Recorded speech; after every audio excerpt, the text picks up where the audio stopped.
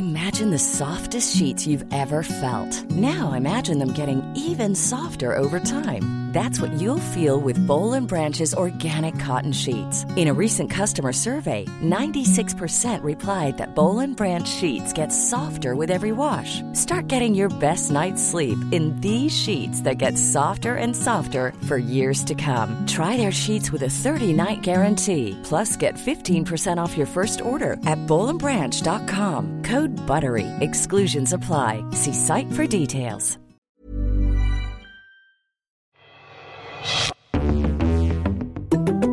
I'm Ryan Grimm. Welcome back to Deconstructed. First, a big thank you to everybody who gave last week during our little pledge drive. Very much appreciated. Today, we're going to be talking about the future of the Democratic Party and competing ideas about how it ought to pitch itself to the country, what it should stand for, and how it can best stand up to Trump and the MAGA movement around him.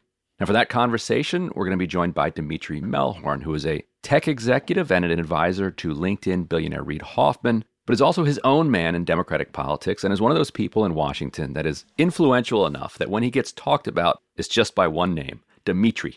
Dmitri thinks this, or Dmitri is funding that, and very often, what Dmitri is funding is aimed at undermining the party's left flank in order to, in his belief, make the party a more viable challenger to Republicans. And so I wanted to have Dmitri himself on so we could hear straight from him what he thinks the party's approach should be in 2024. Dmitri, welcome to Deconstructed.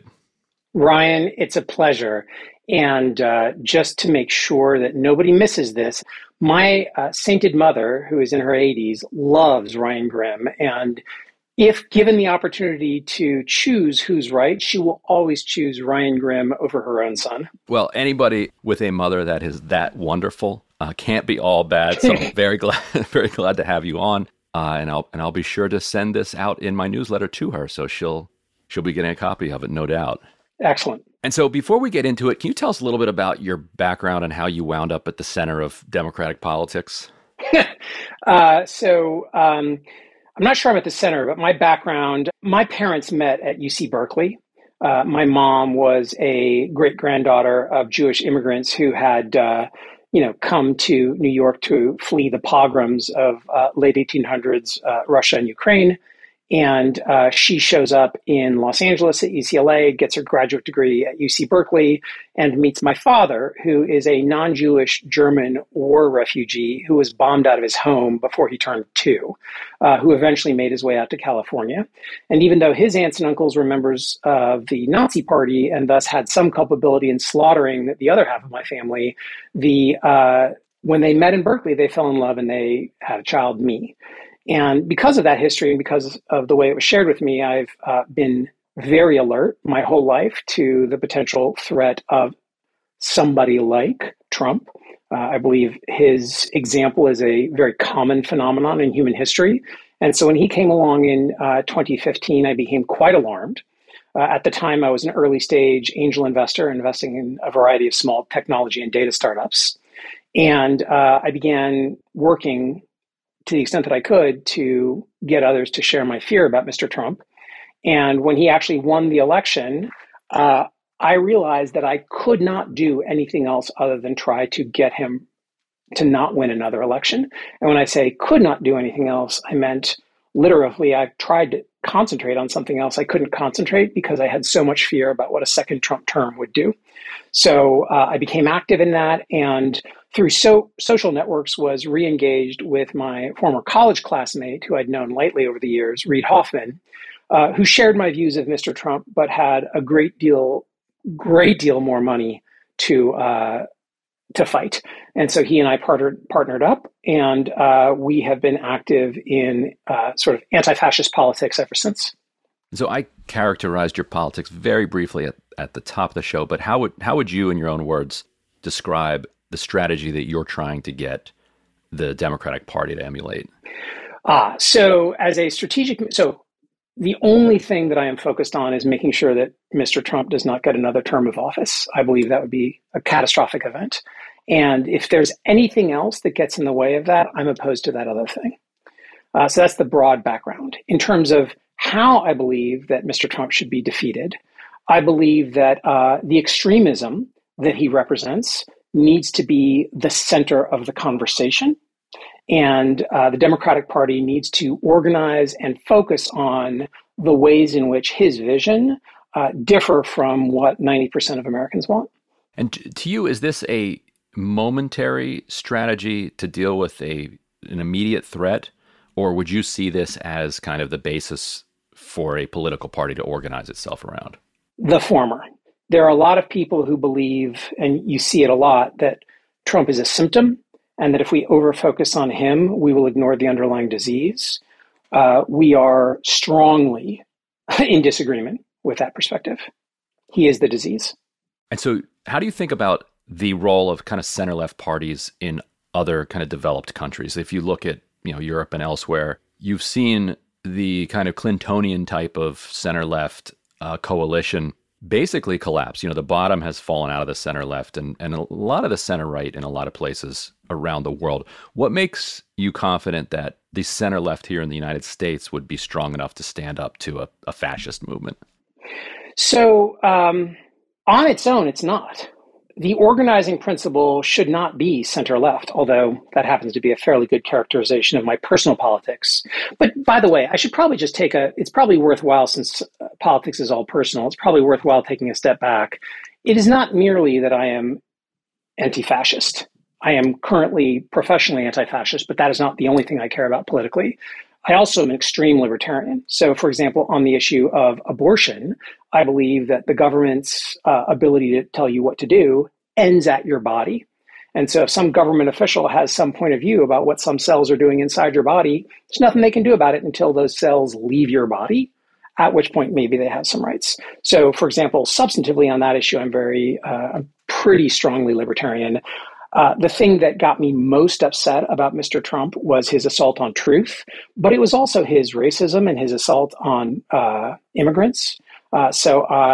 Personally, in my point of view, I would probably be as left as, quote unquote, left as many of your listeners on issues such as immigration and criminal justice reform and abortion rights. My view is also that none of that really matters if there's a chance that someone like Trump can get a second term in office, because the differences between, say, my kind of more strong view on that versus someone who's maybe more moderate on that pales in comparison to the position that Mr. Trump would take. So when we're talking about the center left is one of many, many groups that need to be united to prevent fascists from taking power. Okay, so then are you concerned that the kind of war the center left has been waging somewhat successfully, I would say, against the left flank of the party is then going to undermine the ability of the coalition to come together at election time? Or are you concerned about what that does to turnout or enthusiasm? And if not, why not? Great question. So there's so much about when you use the analogy of a war, there so much ends up getting, and I'm not saying it's the wrong analogy, but there's so much that ends up getting lumped into that. So for example, you start asking, well, who started the war? Who's fighting? On what grounds are they fighting? And so the thing that I believe is that everybody from AOC to Liz Cheney needs to be a part of the coalition to prevent Mr. Trump from taking office again. And so if AOC is spending all of her time and energy attacking Mr. Trump, then she's on my team. The reason we invested in groups like the mainstream Democrats who elevated Shontel Brown over Nina Turner is we believe that Nina Turner was actually training her fire on somebody other than Mr. Trump, specifically Mr. Biden, who was actually the center of our team. So our decision to start investing in groups like mainstream Democrats is a relatively recent phenomenon. And it came up after the exposure of working with these groups. So beginning in 2017 and 2018, when we were experimenting with different approaches to defeating the Trumpist movement, we actually put considerable investments behind fairly aggressive leftist groups. We supported open socialists, for example, in the 2017 Virginia House of Delegates races, and some of them won. And in the 2018 midterm, we supported Richard Ojeda and Crystal Ball and the People's House Project. We supported the Progressive Campaign Change Committee. We were major early backers of Indivisible. We put a lot of money into these groups that anchored what is now seen as the left because we didn't know and frankly didn't care so long as they were on the same side. What we observed through the evidence of watching different races and monitoring them is that the more extreme leftist position did worse in the elections. Going hard left cost us about 1 or 2 percentage points, which is decisive in a lot of these races, number one. And number two, people on the left were extremely enthusiastic about taking the fight in terms of salience and issues in a way that we found to be helpful to Mr. Trump and hurtful to Trump's enemies. So that's why we have moved the way that we have. What do you mean by taking the fight? Like, what were they doing? You mean taking the fight to the Democratic Party establishment? So, first of all, a huge movement occurred in 2020 around George Floyd, right? I'll give you 3 examples and you can pick them apart. Defund the police as a movement out of the George Floyd protests was one example. The term Latinx was a second example. And Medicare for All was a third example. In our view, the evidence was very clear that these 3 things were politically toxic in a general election, and the less said, the better. And there were significant parts of the Democratic Party that were urging those issues to be central, important, salient issues in the election. And the entirety of the Republican Party was enthusiastic about that as well. So you have the left wing of the Democratic Party and the entirety of the Republican Party elevating these issues because these are issues that will help Republicans defeat Democrats. And so we realized that since no one in the Democratic coalition was willing to stand up to our own side and say, guys, this is not working, we had to play that role. I think you would probably find broad agreement on the Latinx point from kind of left to center at this point.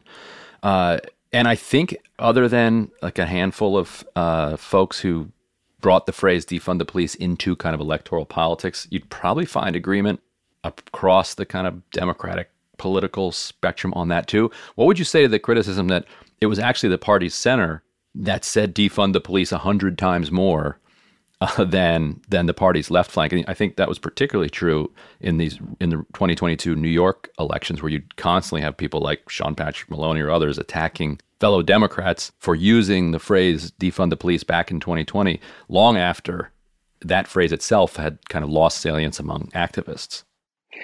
Yeah, so I'm glad you're asking the question that way. It's the right way to ask the question, and it creates a complicated answer. The basic answer is that elections are decided by swing voters and what they hear. And what swing voters hear, paid media, what politicians pay to say, and what activists say, and what politicians themselves say, has some impact on that, but it's very light, maybe 1 unit out of 20, somewhere between 1 unit out of 20 and 1 unit out of 100. So something like 1 to 5% of what a swing voter hears comes actually from the activists. The rest of it comes from this viral ecosystem, this earned media ecosystem, this free media ecosystem. Like, how does our national consciousness move? And it's shaped by a lot of actors, good and bad, and you cannot fully predict it. However, you can draw patterns about things that are likely to be issues. And it is a fair assumption that the Republican salient issues in 20 and 22 and 24, the top 5 issues that they will be trying to make top of mind for swing voters, one of them will be crime, one of the top 5, maybe even one of the top 3. And on crime, what are they going to say? And what they are going to say is that there is a currently sitting member of the Democratic Party in the United States Congress who openly and expressly advocates for the end of funding to police forces.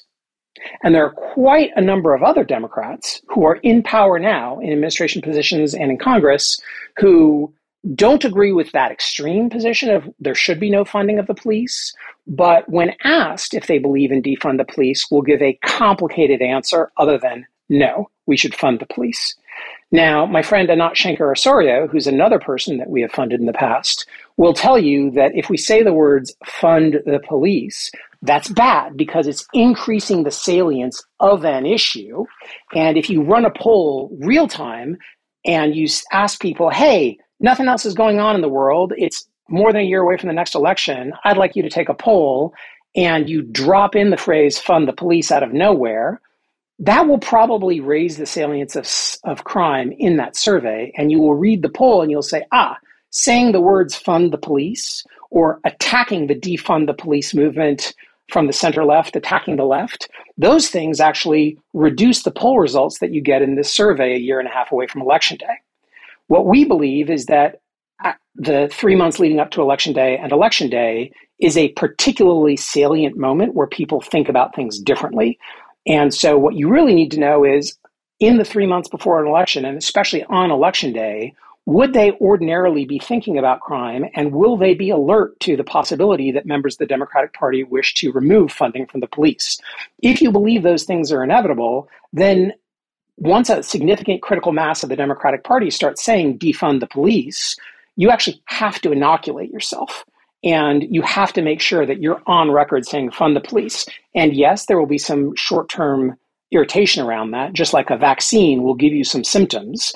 But once you have those symptoms, when people are cued to understand that you wish to fund the police in normal context, and especially if they remember it because it's an unusual story, because it's a man bites dog, a Democrat going away from their own party. Once you do that inoculation, you are less vulnerable than you would be if you just let that thing spread like wildfire. And you may be right that today, most Democratic Party activists agree that defund the police is not worth promoting. Both during 2020 and even throughout 2021, into December of 2021, when you made the argument that Democrats should not do that, you would still get a lot of pushback with a lot of good arguments, but it was not a consensus then. Does that sort of answer it, Ryan?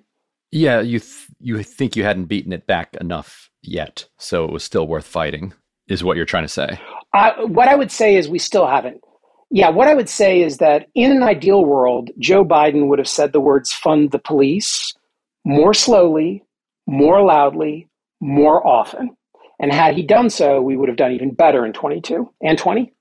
But the Democratic left was, immediately after he said those words in his State of the Union, for example, Anat Shenker-Osorio, who's widely respected for good reason as a messaging expert, sharply criticized him for having done so. And again, her basic argument was, if you poll people outside of an election context, that kind of language doesn't help the way they talk about Democrats in the polls. And that's just, in our view, a deeply flawed way of understanding how politics works.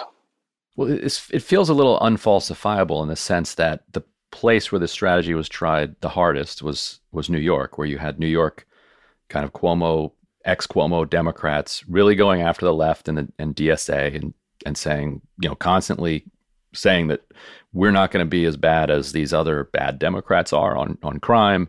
We're not going to defund the police. We're going to fund the police. And New York was the most underperforming state, it feels like, anywhere. And so it feels unfalsifiable in the sense that your argument seems to be, if we'd have just done it harder, like more defund cowbell would have gotten us there. Well, who knows? Like, I can't say yes or no to that, but I can say that it was tried there, didn't seem to work in New York.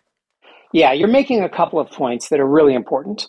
The first point, which is really, really frustrating for Democrats, and it's because Democrats, broadly speaking, are the party of facts and science.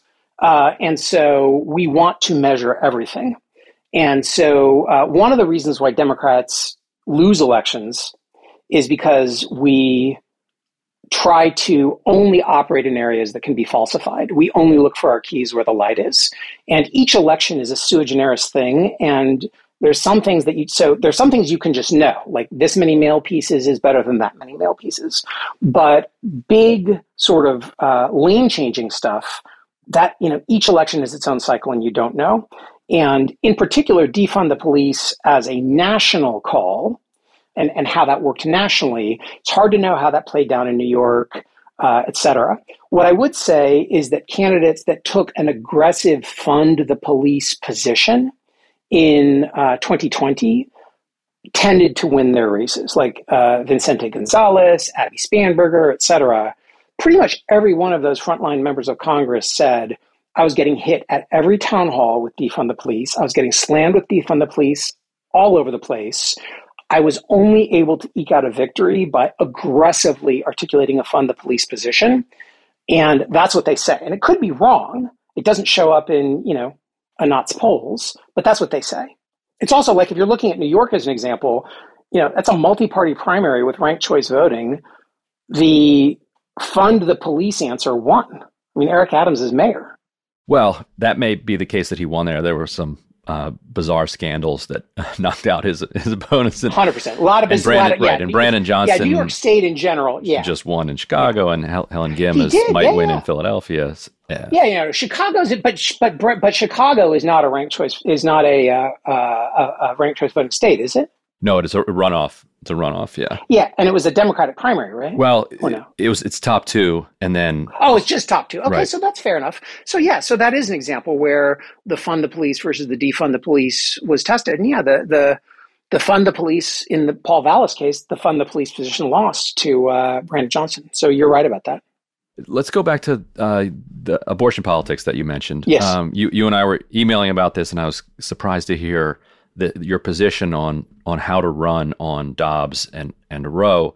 And so rather than me articulating it for you, how do you think Democrats ought to approach the politics of abortion in 2024?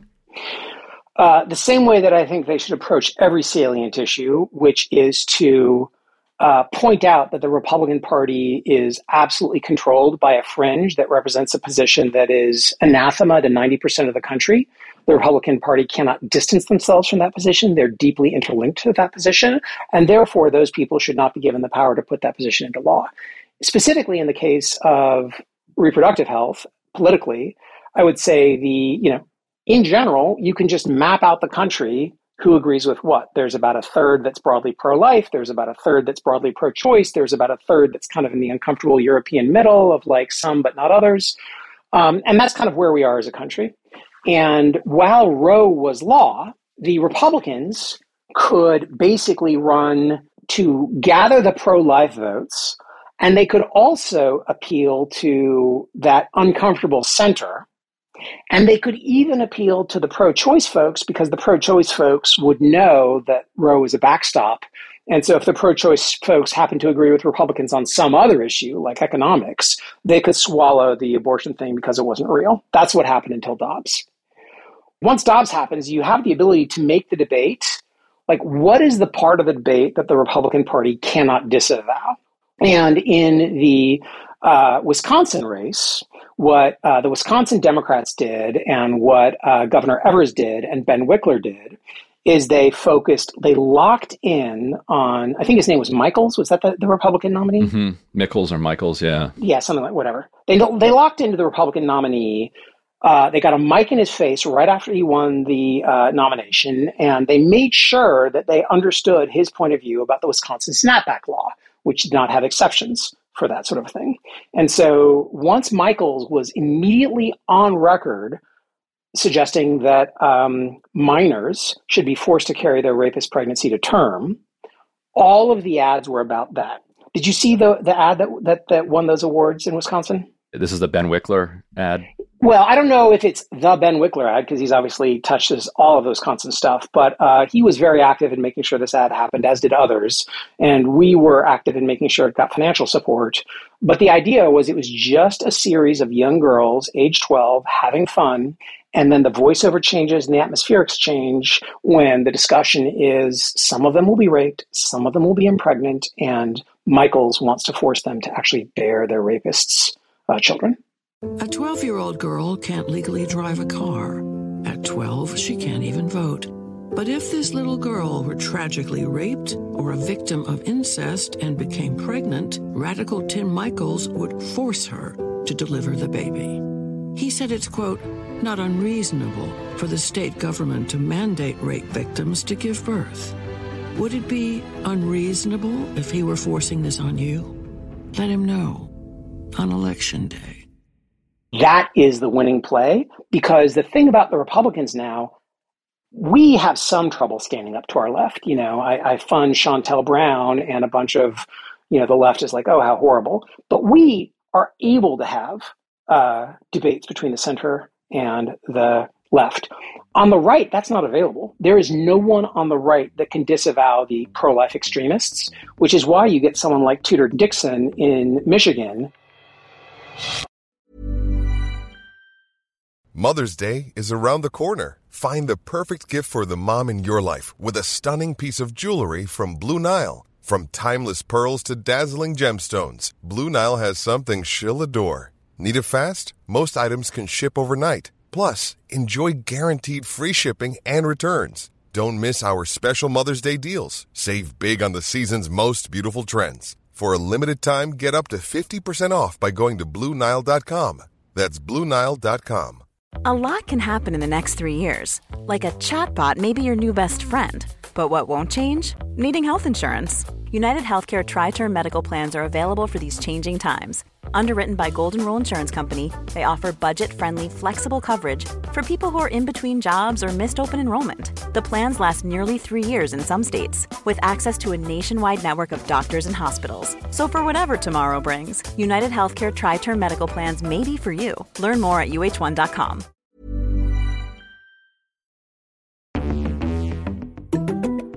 I met Governor Whitmer for the first time in 2019, and we all thought she had a good chance of losing. She cruised, and part of it was that she was running against someone who said that forcing a 14-year-old to bear her rapist child was a gift from God. And she couldn't disavow that. And abortion is a super salient issue. On average, one of these swing voters who might change their mind is going to be thinking about abortion as one of their top issues. And one of the two candidates is openly saying that they're going to force this young girl to bear her rapist child. That's ballgame. And that's what we should be replicating. As long as the Republicans are harboring that kind of insanity, we should make sure they pay for it. And to me, if you have an opponent who is saying something that is that insane, it only makes perfect sense to highlight the fact that they are saying that completely insane and extreme thing.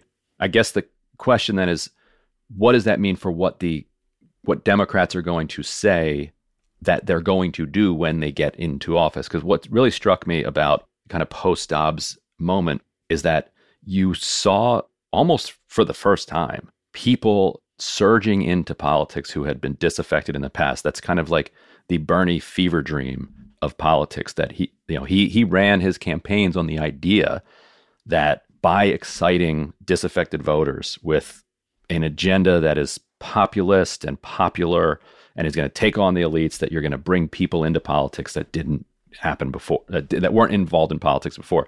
Now, that didn't really pan out for him. So that kind of theory kind of collapsed. He actually did better in caucuses and other states where turnout was lower. AOC upset Joe Crowley in a race where 25,000 people or something came out and voted. So it ended up being something of the opposite. But then when you had the case of Dobbs and people felt that participating in politics could materially improve their lives, could defend a right that was taken away, which in some ways is what Sanders was trying to get them to do, just to say, look, if you participate in politics, you will be able to materially improve your lives. I think he was not able to convince anybody.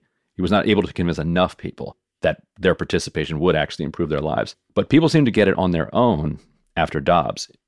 With Democrats kind of flat on their back, you had the White House, even with 6 weeks heads up that the Supreme Court was going to overturn Roe, was still caught flat-footed when they finally did it. Yet voters in Kansas kind of surged to the polls. You saw voter registration among young people, among women, and even among men increasing at substantial rates. You saw huge turnout in Kansas and a blowout victory, for abortion rights advocates in a race that people thought they might win or might lose, thought it was going to be very close. Instead, it's a landslide.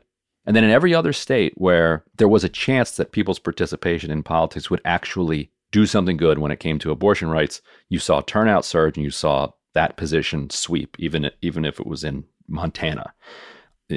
Forget Kentucky, as you mentioned, Michigan, in states where people didn't feel like abortion rights were under threat, say like New York, you didn't see the same surge in voter registration and voter turnout. So should Democrats still say we're going to codify Roe v. Wade, but they just should be quiet about it and focus on the extremism of Republicans? Because if that's your position, maybe I'm comfortable with that, but do you think that Democrats running on codifying Roe is a bad idea? So I think running on codifying Roe is a bad idea. And I think that the words you just said, when taken together, explain why. basically you said Bernie believed that you could turn a bunch of people out by getting them to believe that being involved in politics could make their life better. And that didn't really pan out for him. And you talked about other examples, and there are many, many others. And by the way, I was open to that idea, as I said. It turns out it's not true. You cannot get people to vote by getting them to believe that voting and participating will materially improve their lives. It does not work, ever, ever. There are occasions when the right kind of candidate can catalyze a social movement that then leads to turnout, like a Barack Obama case or maybe a Bill Clinton case. But fundamentally, these guys are centrists. What you can get people to get really excited about is if you participate in politics, you might be able to prevent something really bad from happening to you. So imagine you're the average voter and you're saying, okay, there are three things you can choose to believe about politics and adjust your behavior accordingly. One, politics can do nothing for you. Two, politics can make your life better. Three, politics can make your life worse. People will believe the third. They normally default to the first, but they will believe the third. Within a rounding error for electorally viable purposes, nobody believes the second, other than Bernie and his staffers and some other folks. It doesn't work that way. I wish it did. It doesn't. And so codifying Roe, like the conversation about, for example, immediately after Dobbs, if I had been the Senate Majority Leader, I would have put a series of votes on the floor forcing the Republicans to confront their own extremes. The very first one would have been no minor should be forced by the state to carry her rapist pregnancy to term. The second would be no adult should be penalized for helping a minor exercise their reproductive rights. The third could be no woman of any age should be forced to carry her rapist, and just keep on going. And this puts the Republicans in a terrible position because you would not, even the one about banning, just saying nationally, no one in this country who's been raped, who's a minor, should be forced to carry her rapist pregnancy to term. Even that one would not get 100 votes. There would be a good solid 10, 15 votes on the far right of the caucus who would vote for that, maybe more. And then they would have to explain that, and that would be the news. And the reason this is important, Ryan, is because politics does affect salience and does affect news coverage. The specific issue of minors being impregnated, that happens in this country, in every state, all the time. Right now, every single state in this country has a woman, a girl, under 17, a minor, who is carrying a pregnancy that was put there by a rapist. Every state in this country. And the news doesn't cover it normally because it's background noise. It happens all the time, has happened for centuries, forever. The news will start covering it only if it becomes a salient issue, which it became after Dobbs. And once that becomes an issue, you have all of these Republican figures, media and politics explaining, oh, that didn't really happen, that couldn't happen. And then actually, yeah, it does happen. So do you defend it or not? And when the Democrats were considering whether to do this kind of work on the Senate floor to expose the extremism of the Republican Party, they chose not to because Democrats were concerned that Republicans would simply use this to de-extremize themselves. They would stand up and, Adam Laxalt might say, oh, I would vote for that Schumer bill, and therefore Cortez Masto would not be able to use Dobbs against him. That was the theory. And what I think that misunderstands is it just doesn't understand the way that politics has turned in the last few years. It is impossible, in my view, for Adam Laxalt or any Republican to disavow their extremists because the extremists have become the critical part of their coalition. They control the state and local party. They cannot be disavowed.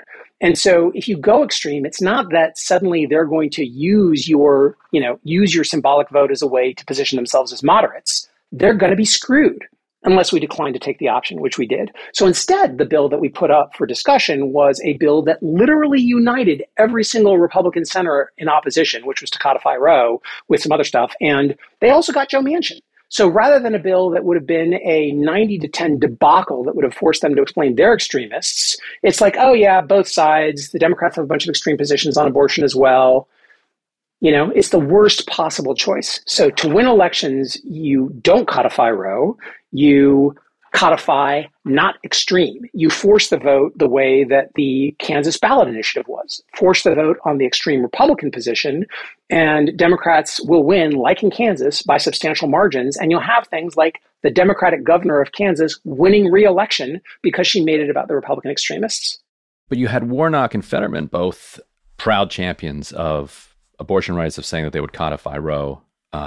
Or even beyond codify Roe, actually, if they got into the Senate. So why do you think that didn't hurt them? Or maybe my question is, like, are you against them actually codifying Roe if they take power and can eliminate the filibuster? Like, do you think that would be a political mistake and that they're better off being able to kind of beat up Republicans with the issue? Well, I want to really separate out two issues. One is, what should Democrats or anyone do in governance, right, to make the country better and serve their constituents, versus what is the way to win an election? Those are different things in my view. If Democrats have a governing majority that allows them to do whatever they want on abortion, I still think you can get to codifying Roe. Just get there in a series of steps. Step one.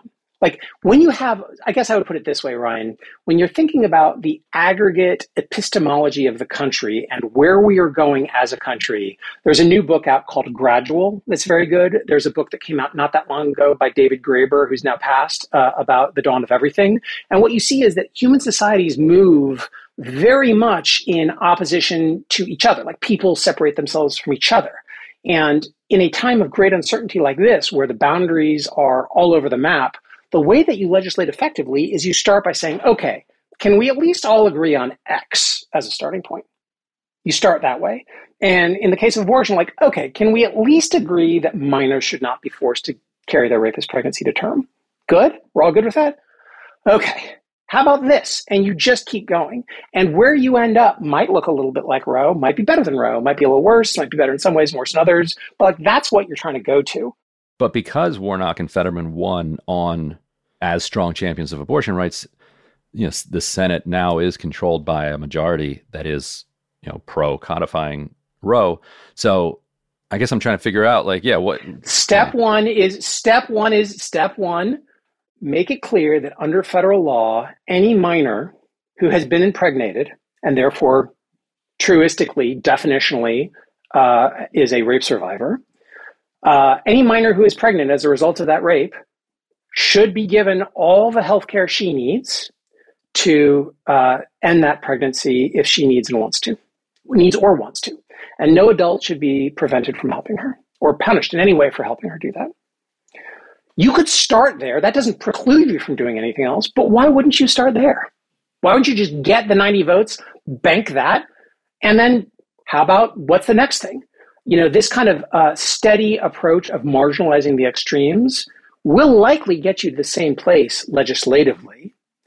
But in terms of like the governing majority, remember, like under the current rules, you need 60 votes. This is not going to go in through reconciliation.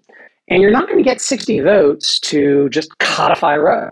You know, it's just too complicated of a decision, and it had too many, you know, it was too cumbersome and too mixed in its popularity. You're not going to get there.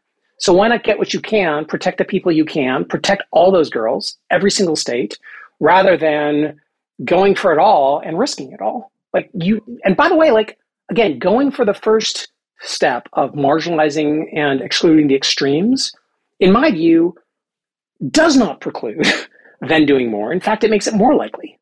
So to you, does the victory by Fetterman and the victory by Warnock, and Ossoff, you know, previously, who ran on, you know, pretty progressive platforms. Now, they didn't use the phrases Medicare for all. They didn't use the phrase Green New Deal.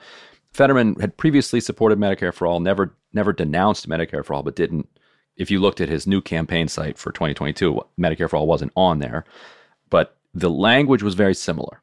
But up and down, these were not your kind of 2012 or 2006, you know, Democratic Senate candidates, blue dogs, New Democrats, who are trying to, you know, picking some Republican issues and picking some Democratic issues and portraying themselves as centrists. They were pretty unapologetic progressive candidates, and they won. Like, do you think, does that change how you think about what's possible in a winning coalition? Because there could be some type of compromise there between the left and the center left, that if Warnock and Fetterman are going to be the party type candidates in purple states, the left wouldn't have a whole lot to complain about. All right. Well, there's a bunch bundled in there that's worth talking about, and I'll try to limit myself to the things that might be of greatest interest to you and your audience.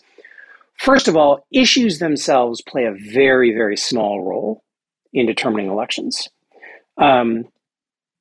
If you are focused on winning an election and you just want to win an election, for the purposes of math, you basically ignore the people who are going to vote anyway, on the Republican side and the Democratic side. And you focus yourself on the people who might vote either way. These are the legendary swing voters. A more accurate way of describing them that's more precise is that they're partisan bystanders. So negative partisanship is not so dominant in their thinking that it prevents them from switching between one major party and the other.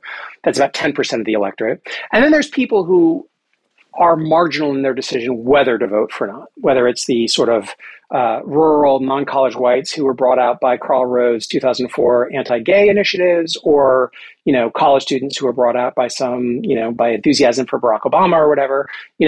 Those are the only issues. Those are the only groups that you care about for winning an election. And frankly, if you care about Trump, you only care about those groups in swing states.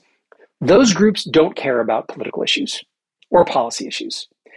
The random marginal voter who's making a decision about whether to vote for Mehmet Oz or John Fetterman, like if we were to take everybody whose votes were conditional, like people who voted, who were thinking about maybe not doing, people who didn't vote, who thought about it but decided not to, and people who decided their votes at the last minute, I would venture to guess that 0 of them made the decision because of what Fetterman said on his website about abortion. It was much more identitarian, much more, do I basically trust this guy? Do I trust him enough to overcome my prior that all Democrats are evil? Do I trust, et cetera, et cetera. In the Fetterman case, we seriously considered putting a lot of support behind Conor Lamb because we thought he'd be a stronger candidate against Mehmet Oz. Mm-hmm. He was begging for it publicly, begging for a super PAC intervention. Yeah. Oh, yeah. No, and basically, we decided that Fetterman's attributes outweighed his downsides, in our view. So his attributes in this identitarian fight were that he was tall, he had tattoos, he wore baggy shorts, he was a very physical candidate. If he hadn't had that stroke, I think he would have crushed Oz because his physicality really impressed people. And if you looked at focus groups of swing voters in Pennsylvania and asked them about, including Republicans, and asked them about Fetterman versus Oz, Oz was from New Jersey, he was effete, he was college educated, he was rich, he was Turkish. Fetterman was active, had tattoos, was relatable, was strong. That's what they cared about. Now, if Fetterman had instead taken the abortion position that I'd recommended rather than the more aggressive one that he'd taken, would that have cost him any votes? In my view, probably not, because there was no way that that was going to be the central issue for those voters. In a race where you've got Oz and Shapiro and all these other folks going on in Pennsylvania, the gift to Democrats in Pennsylvania was that the Republicans nominated Doug Mastriano. And in Michigan, it was that they nominated Tudor Dixon. And those people, by virtue of their extremism on many issues, including abortion, made the debate about abortion where it needed to be. The risk to me about this kind of politics, I'm curious for your take on this, is that it then winds up electing a Democratic Party that doesn't do anything. Because, I mean, that's ultimately what I care about. Maybe I think polls show I clearly am in the minority. But what are we in this for if we're not in it to kind of make the country a better place? And so if the issues don't matter one way or the other, why not, run on or at least have a robust agenda that you plan to accomplish, and then go ahead and, beat up your opponent for being an extremist nut job, who wants, forced birth for 12-year-olds, but then when in power, actually do things that people like. So a couple things. There's two broad things about this. First of all, actually, let me start with the more important point for the purposes of this conversation, which is winning elections. If the debate is fundamentally about Mastriano is crazy and Oz is a carpetbagger, then yeah, it doesn't really matter what your issues are. But if you add them up, it can be a lot, right? So maybe you get a little bit more progressive. It's not enough to break through. But the further and further you go down the progressive route, the greater the risk is that you open yourself up to an attack that actually loses you the election. So, for example, one of the groups that we pay close attention to is the group of folks on the Democratic side who monitor the efficacy of television advertisements, right? And they monitor it in the way that I was dismissing earlier, which is that you insert the television ad into a otherwise banal set of online engagement, and then you test whether the ad effectively changed people's views. So you do an in-survey placement, you ask people at the beginning of the survey, you ask people at the end of the survey. In the best designed versions of this, you then follow those same people and ask them again a week later. And you do all that and you try to say like, okay, did this content move people? It's not perfect because the salience is so different from the election, but it's one of the least bad things we have. So we do that. Based on that, the Republicans did something in 2022 that previously Democrats did. So Democrats in 2016 ran a bunch of ads that made Democrats feel good, made Democratic donors feel good. These were ads about how Trump was a dangerous jerk. And in retrospect, it appears pretty likely that those ads elected Trump because the electorate wanted a dangerous jerk. And so if we had taken the hundreds of millions of dollars we'd spent on those ads and spent them instead on like a big national party on something entirely different, Hillary Clinton would be president. Like those ads elected Trump. And we did it because we were appealing to our own donors and activists rather than really paying good attention to what the voters potentially wanted. The Republicans appear to have done the same thing in 2022. They ran on crime and the border and a little bit on Chris Rufo identitarian stuff, but they ran on crime and the border and wokeness and whatsoever. Our analysis, and by our, I don't mean just, Team Dmitri, I mean like the entire Democratic Party that has an operation assessing this stuff, showed that we were vulnerable on abortion. If the Republicans had spent more money explaining that they were not abortion extremists, then the post-Dobbs energy could have cost us a few of those seats. If Carrie Lake had run those ads, she would be the governor, and we would be in a world of hurt because of it. But they didn't because they believed crime was better, and it wasn't. But the more you go into places that it looks really likely that the place you are could actually lose you some votes, the bigger the risk is that you take. Now, going to the second point that you made that I think is quite important is why get involved in politics? You want to do things. I would just say to you, and this is the point of the David Graeber book about the dawn of everything, being not another thing can help you be a thing, right? If you are not the extremists, that has implications for governance, right? So just taking this specific example, there are women all over the country, girls all over the country who are dealing with a pregnancy caused by a rape. And if you can get into office and forcefully and unambiguously give them rights, you have done a good thing for them. Even if your motivation was to stop the extremists, that's good. And they are then, and once you've done that, I mean, the whole girl effect thing that was at Nike, like once you have enabled these girls to have a normal life rather than being saddled with that, all sorts of downstream positive effects happen. A similar example, by the way, we've talked a lot about abortion, but like guns, right? There's a mainstream position on guns. There's a Democratic position on guns. There's a lot of positions on guns, but there is also a 90% position on guns, which is background checks. And you could imagine an entire campaign just around the first four words of the Second Amendment.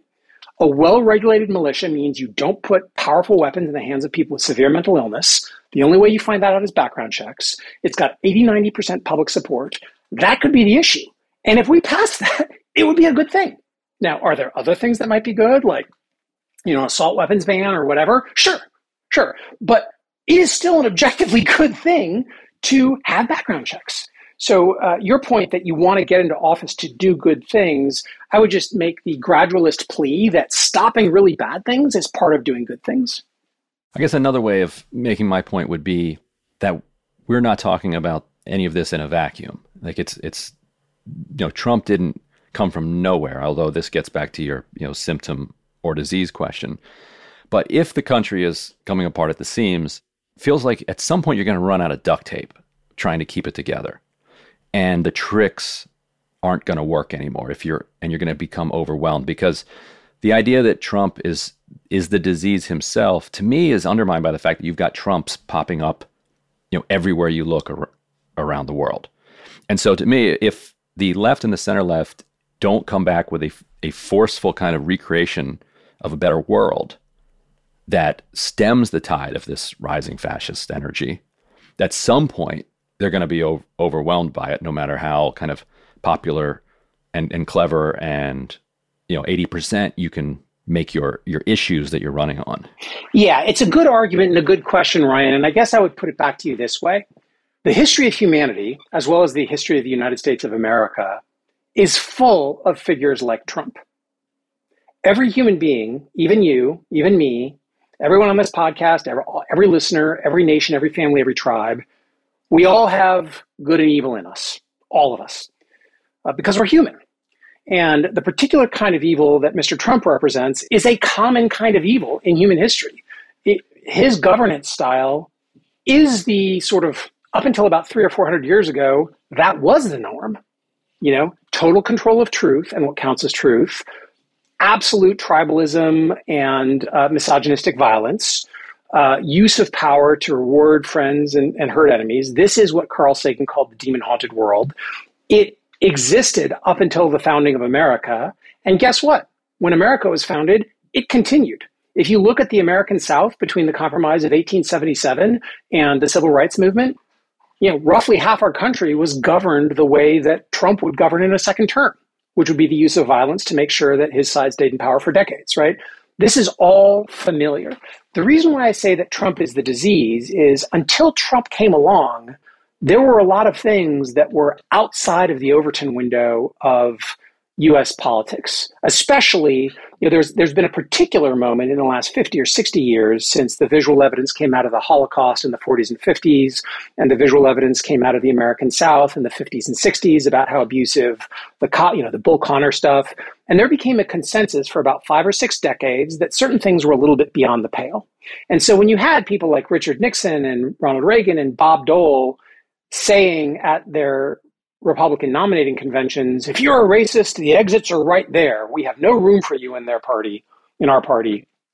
I mean, come on. We have their tapes. We know they're racist. We know what they were saying. We know this was not a thing that struck them as a deep moral imperative. There was a consensus, including in the Republican Party, that you had to disavow that kind of race-based fascism in order to win.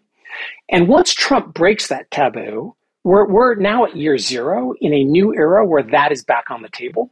And once that's on the table, once it is possible that you will have a rejuvenation of the kind of governance that happened, for example, in the American South for those many decades, the job is to eliminate that. And your point about versions of him are popping up all over, yeah, cancer is metastatic. That's why you got to stop it. But the central fight, I actually think the central fight is the war in Europe and Putin's invasion. But the number 2 fight in terms of where the world's going, in terms of the demon-haunted world versus a rule of law world, is can we keep Trump out of the White House in 24? Last question for you, and I know a lot of people who are listening to this who are practitioners of politics will be curious. How are you thinking about 2024 Democratic primaries? Do you guys feel like, and I've written about this before, but mainstream Democrats, the group that you mentioned, plus Democratic Majority for Israel, which works very closely with mainstream Democrats, really kind of transformed what was possible for, I think, progressive left-wing candidates in Democratic primaries in the last cycle. I'm curious if you think you have essentially tamed the left to the point where you're kind of moving on from Democratic primaries, or are you guys gearing up for another test in 2024, that if you see progressive candidates that you think are too progressive popping up, that the super PACs are going to come out guns blazing on them? I think we're okay now. For example, when No Labels did their big launch, I think No Labels is a real threat to elect Trump again. The No Labels effort. For people who aren't familiar, this is the kind of centrist group, corporate backed, that is getting a ballot line on all 50 states, threatening to run like a Manchin type or a Manchin candidate against both parties. Yeah, it's worth unpacking just a little bit. All of that is right. The No Labels group was founded a while ago as, before the current era, as essentially, look, there's this cloakroom consensus that exists between legislators of both sides that there's certain things that we just need to get done. And a lot of political posturing prevents us from doing it, and we need to just do it. And, a lot of it was fiscal, a lot of it was regulatory, whatever. That was the idea.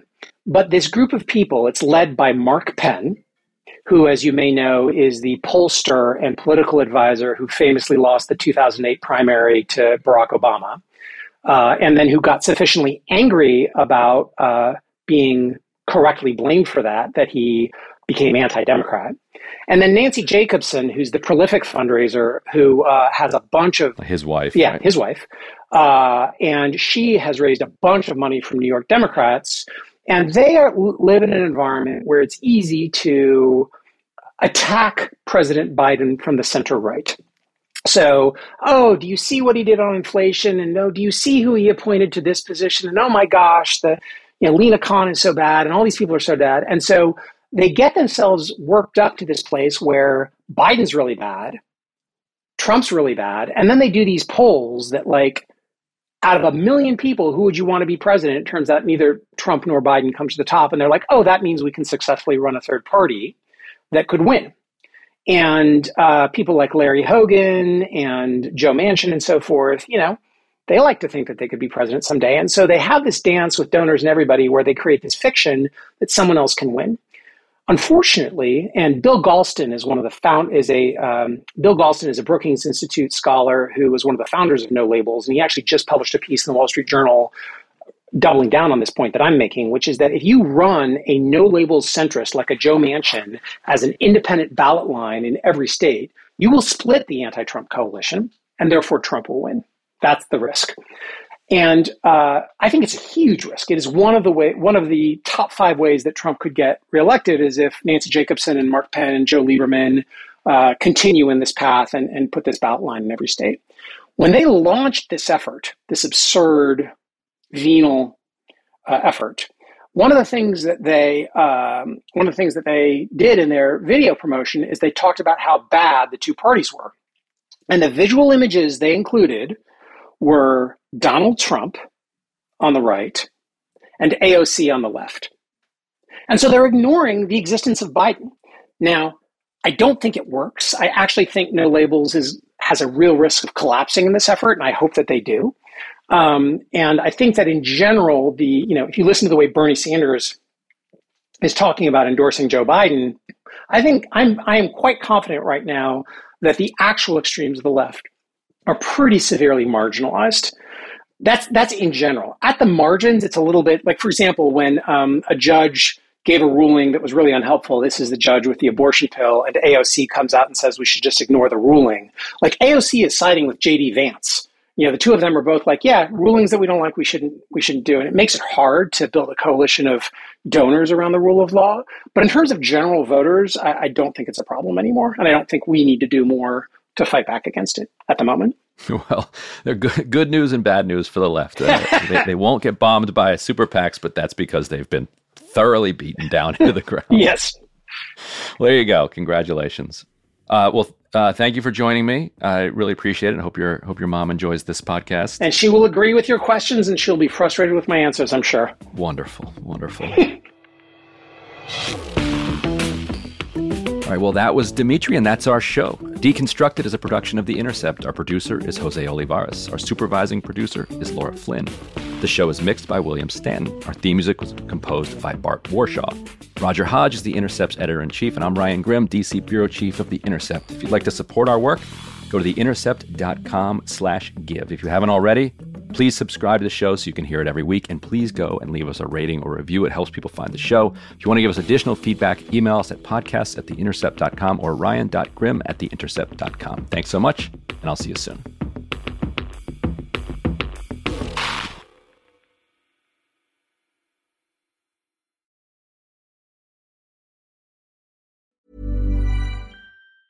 Planning for your next trip? Elevate your travel style with Quince. Quince has all the jet-setting essentials you'll want for your next getaway, like European linen, premium luggage options, buttery soft Italian leather bags, and so much more. And is all priced at 50 to 80% less than similar brands. Plus, Quince only works with factories that use safe and ethical manufacturing practices. Pack your bags with high-quality essentials you'll be wearing for vacations to come with Quince. Go to quince.com/pack for free shipping and 365-day returns.